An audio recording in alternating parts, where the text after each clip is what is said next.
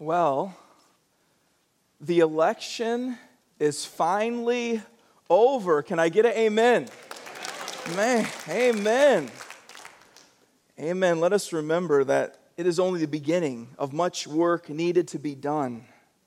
Yet let us not depend on politics or reforms to bring about the real transformation America truly needs. Amen.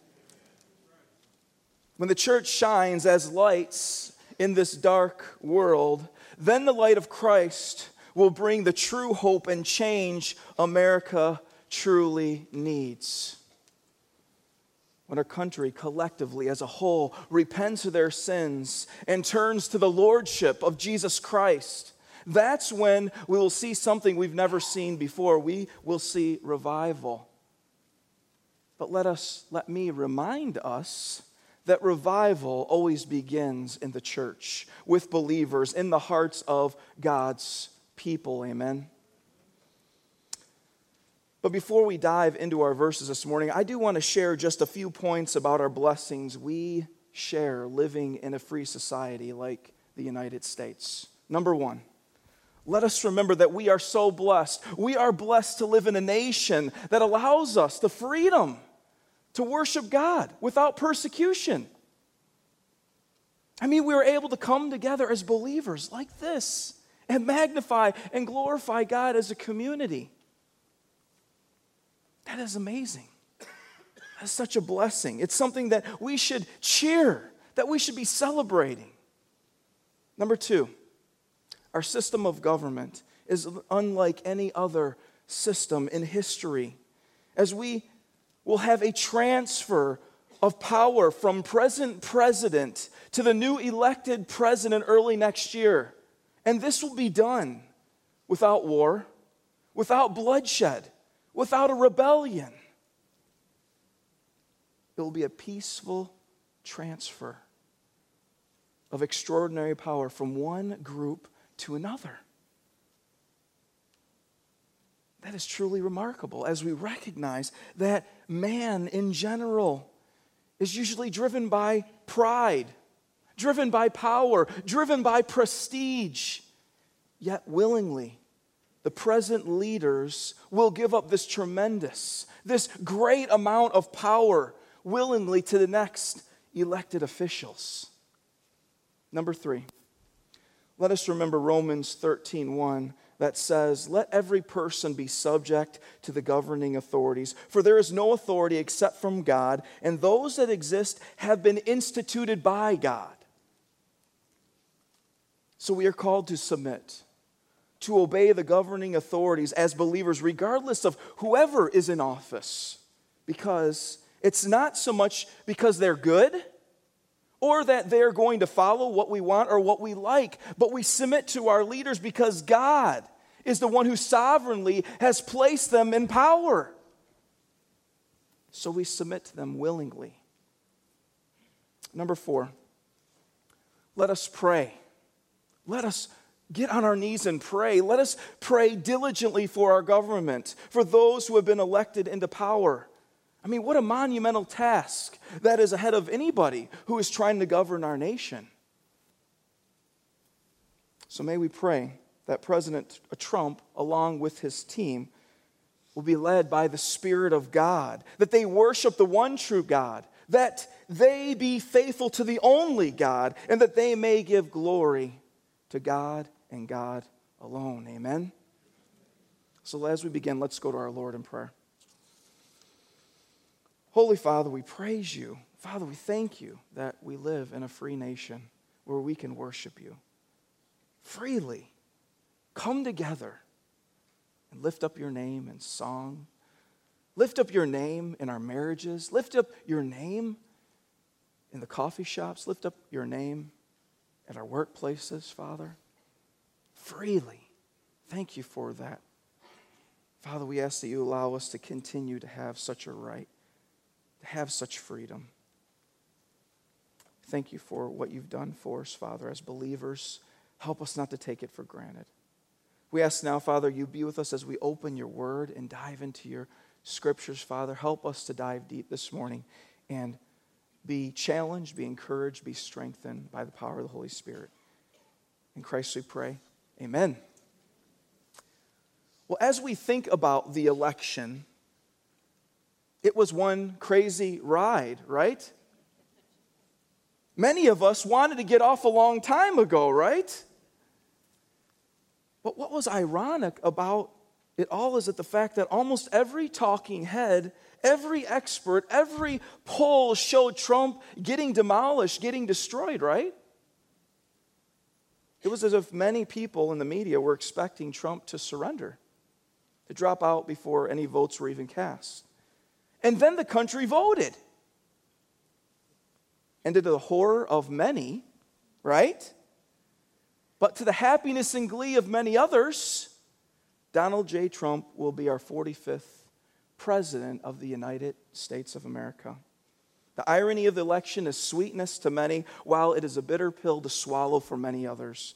But irony isn't just found in politics, but it is in all of our lives as well. For example, I love basketball. And when I was younger, I loved playing basketball. And that might seem a little ironic considering my size, right? This may surprise some of you. It may surprise many of you. Many of you probably assumed I was a lot taller in my earlier years. But it's really not the case. It's not true. I've never been as tall as Pastor Casey. I've always been known as a little guy. Nicknames can give you an idea of what people thought of me on the basketball court. As I wanted to be called maybe someone like one of my heroes like Michael Jordan, or maybe some type of superhero, maybe Superman or something, that would have been nice. But instead, my nickname on the basketball court was Mighty Mouse. Mighty Mouse. Yes, Mighty Mouse. A mighty little mouse. Some might say that's ironic to call a mouse mighty, right? But nonetheless, I was small. But I will tell you this, I could dunk as long as the rim was lowered down to 6 foot.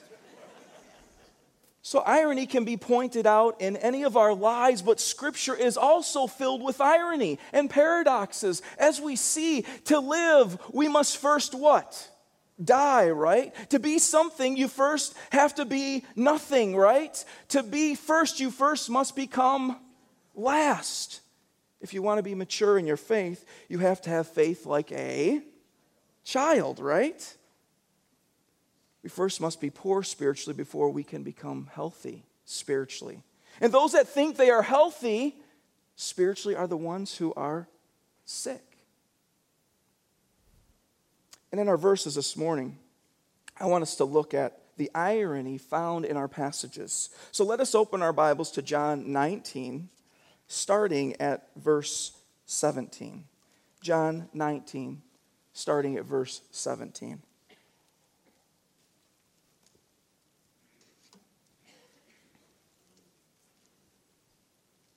God's holy, inerrant, infallible word says this. So they took Jesus, and he went out bearing his own cross to the place called the place of a skull, which in Aramaic is called Golgotha. There they crucified him, and with him 2 others, one on either side, and Jesus between them.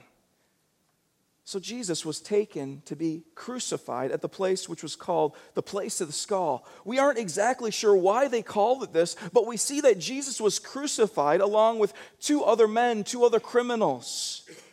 The question is, how did we get to this point? How did Christ become a criminal that was finally crucified? I mean, Christ was perfect. He was God in the flesh. His love was flawless. His love was selfless. And yet Christ ended up on the cross. That in and of itself is ironic. The creation killing the creator. But we also find out that Christ had some serious haters as well. He had some real enemies. I mean, these guys hated him so much that they daydreamed about how they could get him killed. I mean, that seems a little crazy, right? Can you imagine thinking about someone you don't like to the point that you meditate on how you can get them thrown in prison or how you can get them the death penalty? So these people that hated Christ had some serious issues, right? But let me add, these daydreamers of death were also the pastors of their day. They were the theologians of Israel. They were considered the spiritual guides to the blind.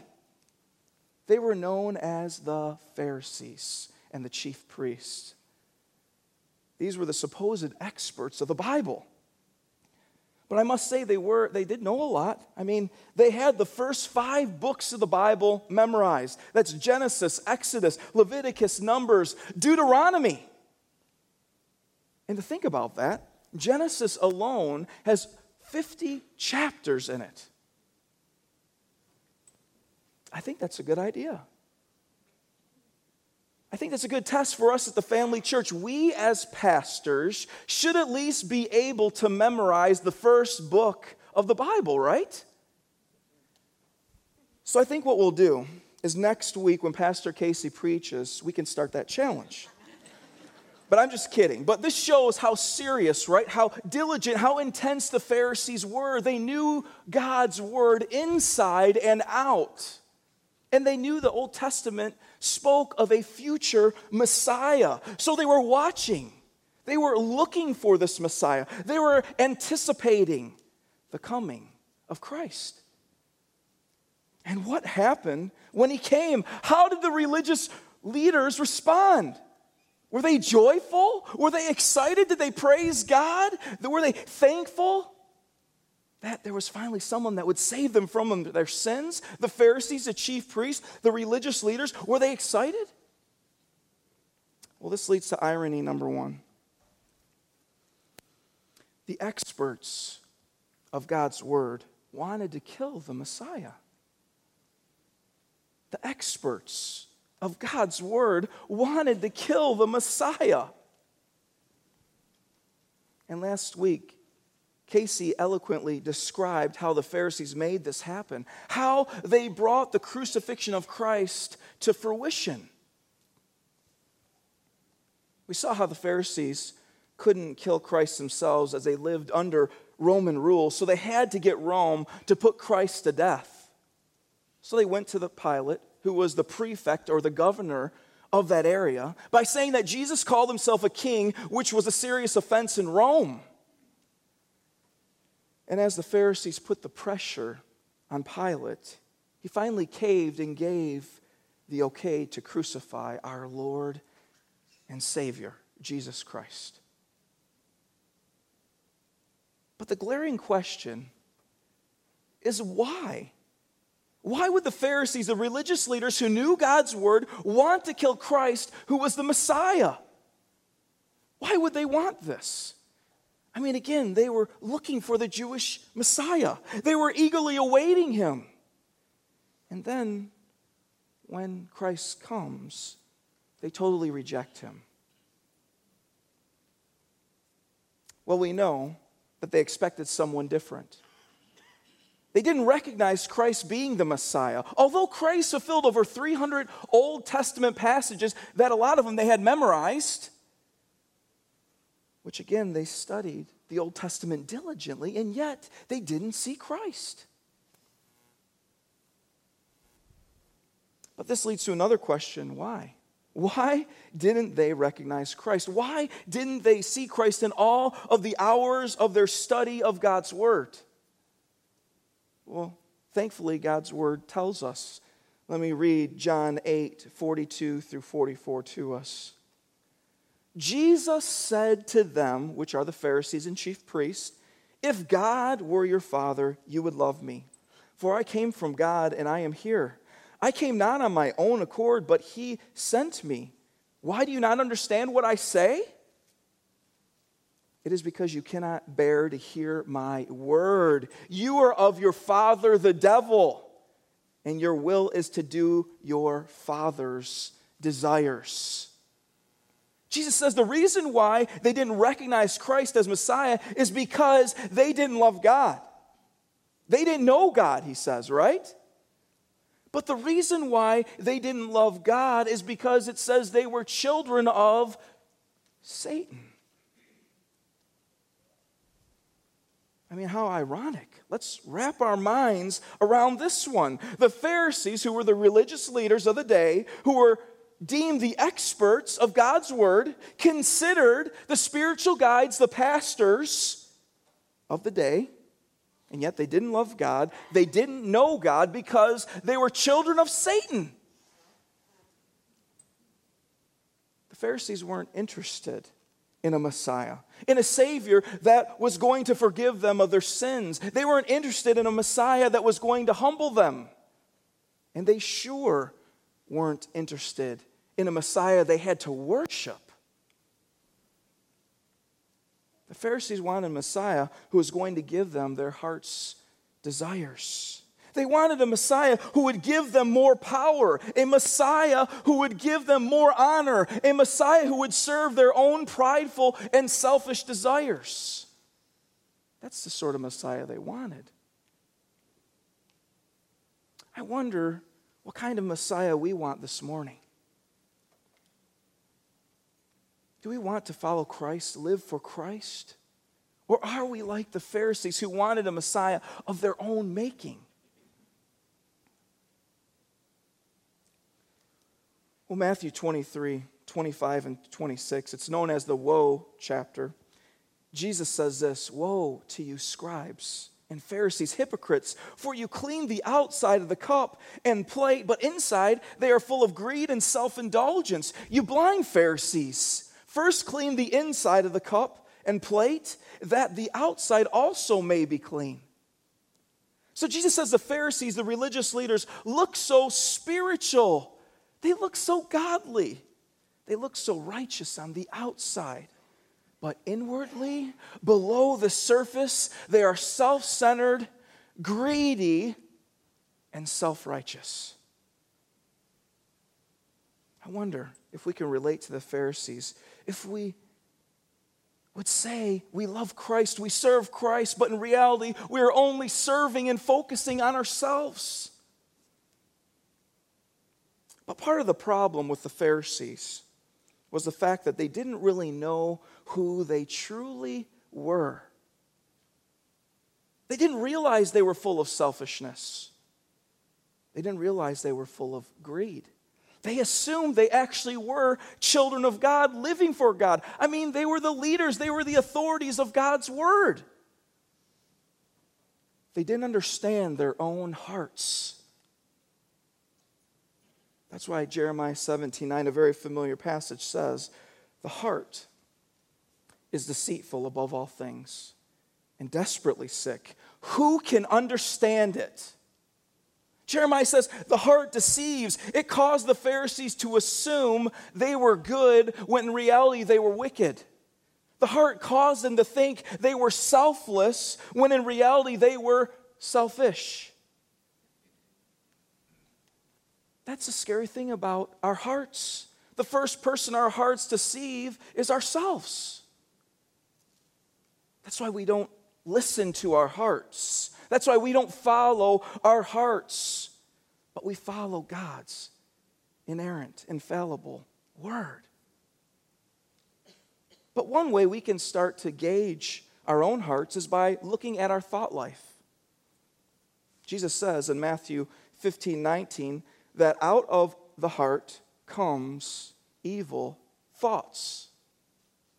Jesus says the first thing sinful that comes out of our hearts are evil thoughts.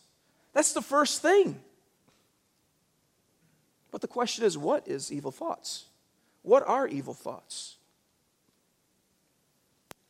For the Pharisees, it was thinking too high and too much of themselves. It was thinking, how can I get more power? How can I get more honor? How can people respect us more as the religious leaders of the day? And these thoughts were all centered around, guess who? The Pharisees, not around God. And you may be wondering, how do I know the thoughts of the Pharisees? Was I living back then? Well, we read Matthew 23:25 again.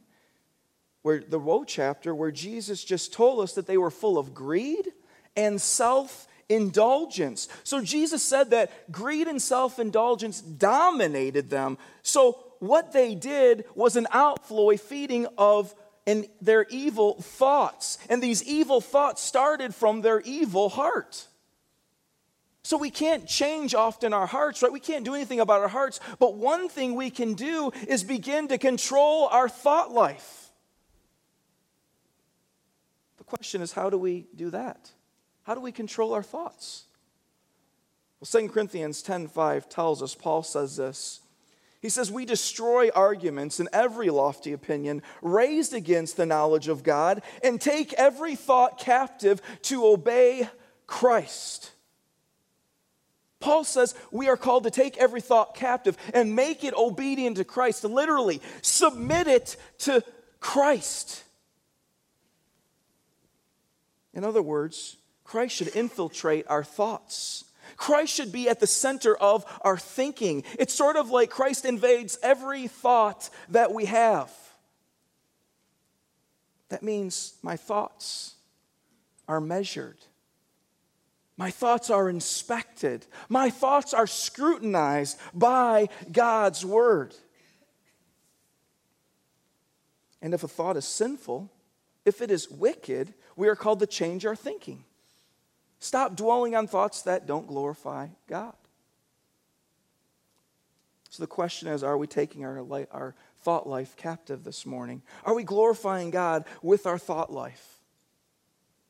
Or are we letting our thoughts run wild as if we have no control over them?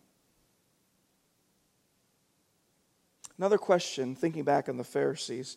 Do we blame the Pharisees as the sole culprits for the death of Christ? I mean, they were the ones who manipulated and schemed to get Christ killed in the first place, right? But Scripture shows us that there was someone else motivated to kill Christ as well. And this entity was more sly, more devious, more wicked than even the Pharisees. We could call him the leader of the Pharisees. We get a hint that they were related a few verses back. And we get a hint of his involvement in the upper room before the Lord was captured in the garden. This is back in John 13, 21 and 28, when they were in the upper room. And Jesus was talking with the disciples, and he says this. After saying these things, Jesus was troubled in his spirit and testified, truly, truly, I say to you, one of you will betray me.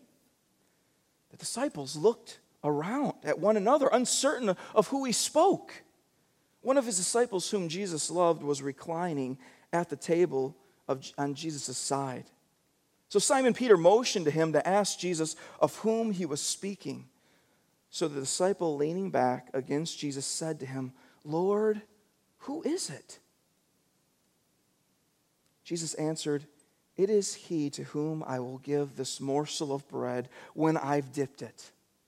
So when he gave the dip morsel, he gave it to Judas, the son of Simon Iscariot. Then after he had taken the morsel, Satan entered into him. Jesus said to him, what you are going to do, do quickly. Scripture says that Satan entered Judas, and Judas instantly leaves to get the group of people that would capture Christ and ultimately kill him. So it looks like Satan is to blame for the death of Christ. It looks like his evil plan prevailed as Jesus was innocently murdered. It looks like this. It looks like Satan outsmarted God. But we know that wasn't the case because the death of Christ ironically destroyed the rule and reign of Satan, right? We see Satan dethroned in John 12, 31 through 33, where Jesus says this. Now is the judgment of this world. Now will the ruler of this world be cast out. And I, when I am lifted up from the earth, will draw all people to myself. He said this to show by what kind of death he was going to die. So Jesus says that the ruler of this world, which was Satan, was defeated on the cross. He lost his power, his control when Christ died and rose again. Which leads to irony number 2. God the Father planned the crucifixion of God the Son. God the Father planned the crucifixion of God the Son. But let me say, it is true. The Pharisees were guilty of the death of Christ. And it is also right to say that Satan was guilty of the death of Christ also. But ultimately, they were being used by God. Satan thought he won. He thought he outsmarted God, but in reality, he was a mere puppet. He was a mere instrument in God's hands. Acts 2:23 says this Jesus delivered up according to the definite plan and foreknowledge of God, you crucified and killed by the hands of lawless men. So we see here that God ordained the death of Christ, or as Acts tells us, it was the definite plan and foreknowledge of God. This gives us a glimpse of how God's sovereignty works with man's will. But it also shows us something else. It shows us what great lengths God went to save his people. But the question is why?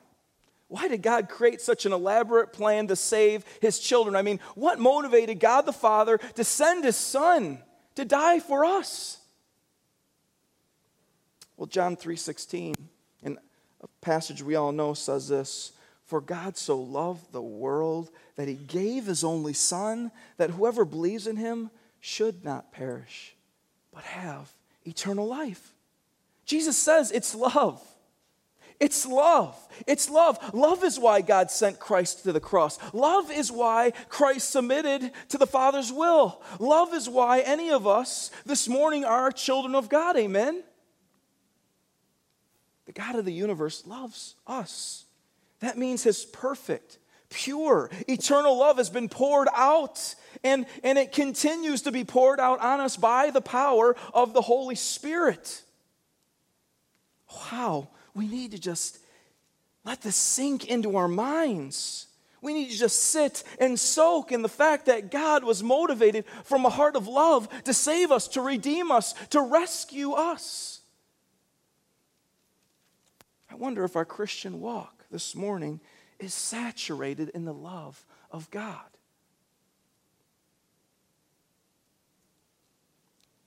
If we have turned to Christ in repentance and faith and been drawn by the power of the Holy Spirit, then we know we have the love of Christ living in us. Are we as believers reveling in that love of God?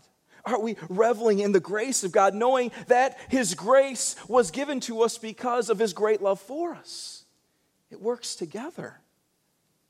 But let's go back to our main text. John 19, and now we're in verses 19 through 22. I'll give you a minute to get back there.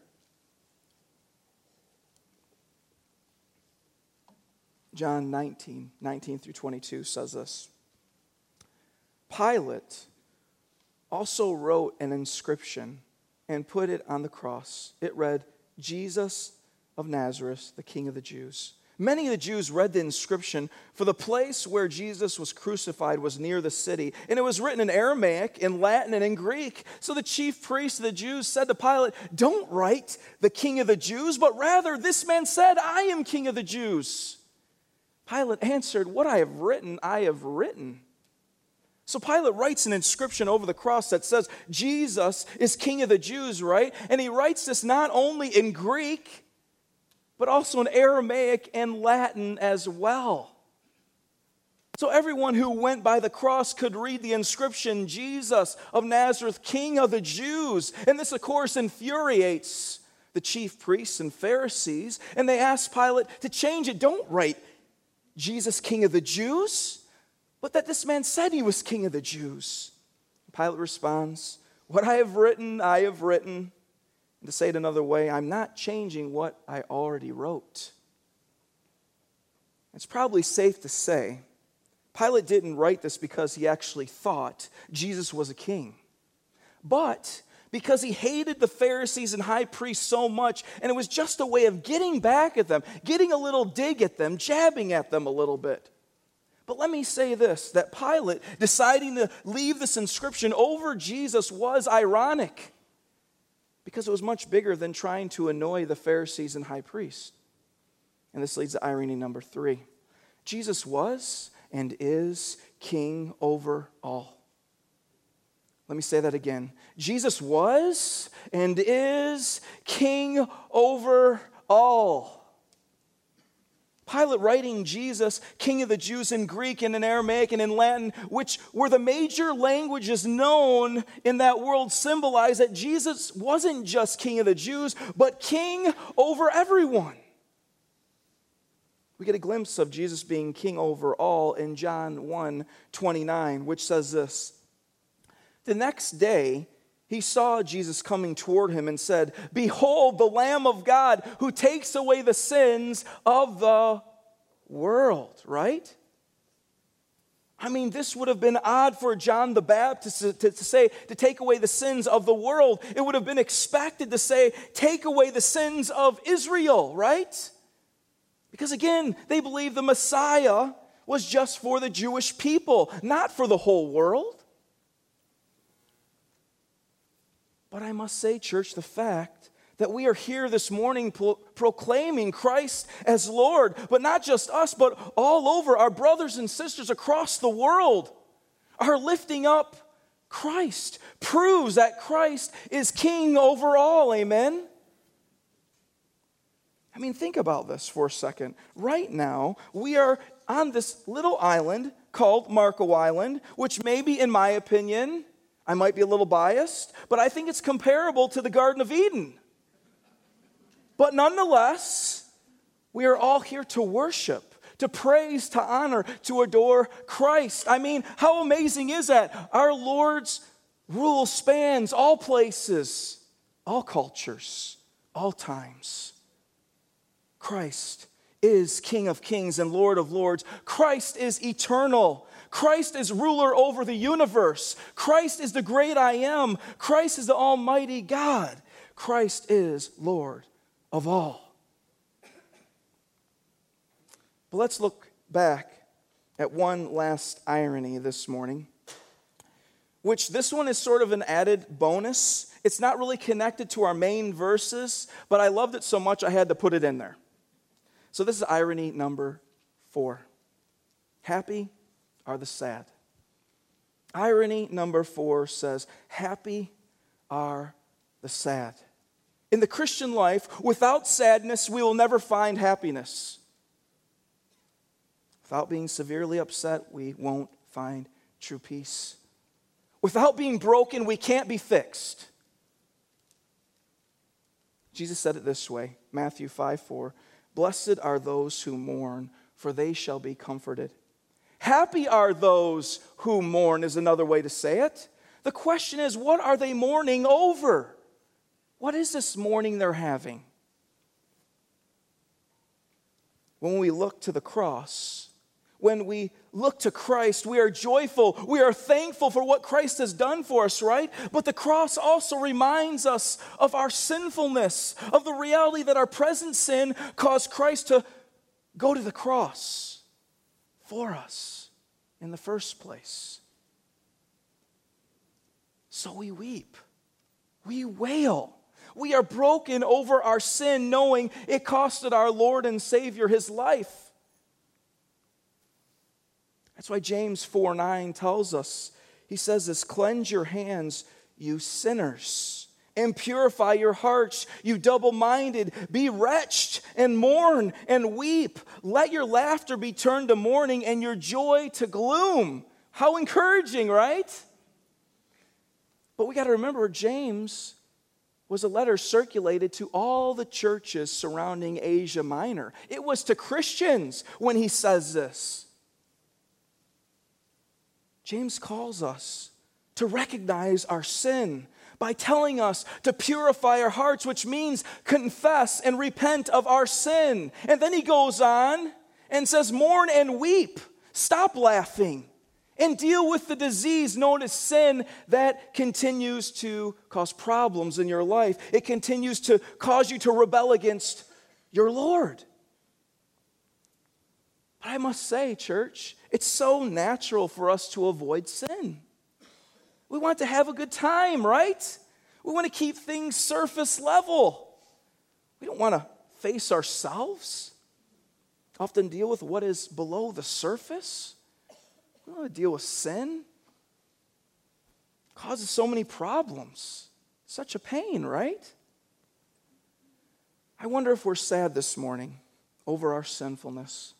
If we are heartbroken over the fact that our sin caused Christ to be crucified on the cross. When is the last time we mourned over our loose tongues? When is the last time we grieved over the lack of self-control we have in the present moment? When is the last time we wailed over our stubborn pride? When is the last time we mourned over our lack of love for God and others? When is the last time we grieved over the lack of prayer time we give to God? When is the last time we mourned over the lack of time spent in God's Word? Well, thankfully, James does not just leave us in our sinful, miserable state where we would be really depressed if I ended right now, right? But he tells us what happens when we turn to Christ. James 4:10, there's another verse. And he concludes by saying this: humble yourselves before the Lord, and he, that is God, will exalt you. When we face our sin, when we humble ourselves, it will be God who lifts us up. We don't have to lift ourselves up. Our sadness will turn into gladness, and it won't be something we have to do to ourselves. But it is God who gives us inner joy. It is God who gives us an inner peace. It is God who gives us an inner contentment. It is God who transforms our heart by the power of God's Holy Spirit. Church, I must admit, our sin is great, but our Savior is greater. Amen? So let us dwell on the radical love of our Savior this morning, recognizing He sits on the throne, ruling all the nations. And let us also sit soberly for a moment and realize the radical rebellion of our own hearts and turn to the one who continues to pour out His love and His grace on us. May He receive all glory, all honor, all praise, all power. Amen. Let's go to Him in prayer. Holy Father, we thank You for Your word. We thank You for Your graciousness, Father. As we see the irony, the vein of irony that just goes through all of Scripture, of how we think one thing, but it really means something else, Father. Help us to have eyes to see and ears to hear and see really what Your word tells us. Help us to be people who live and walk in the power of the Holy Spirit, that are repentant, that are repenting of sin, that are just in awe of Your grace, that You continue to shower upon us that we don't deserve, but You continue to give it to us anyway. Help us to be a Spirit-filled people that love You. In Christ's name, amen.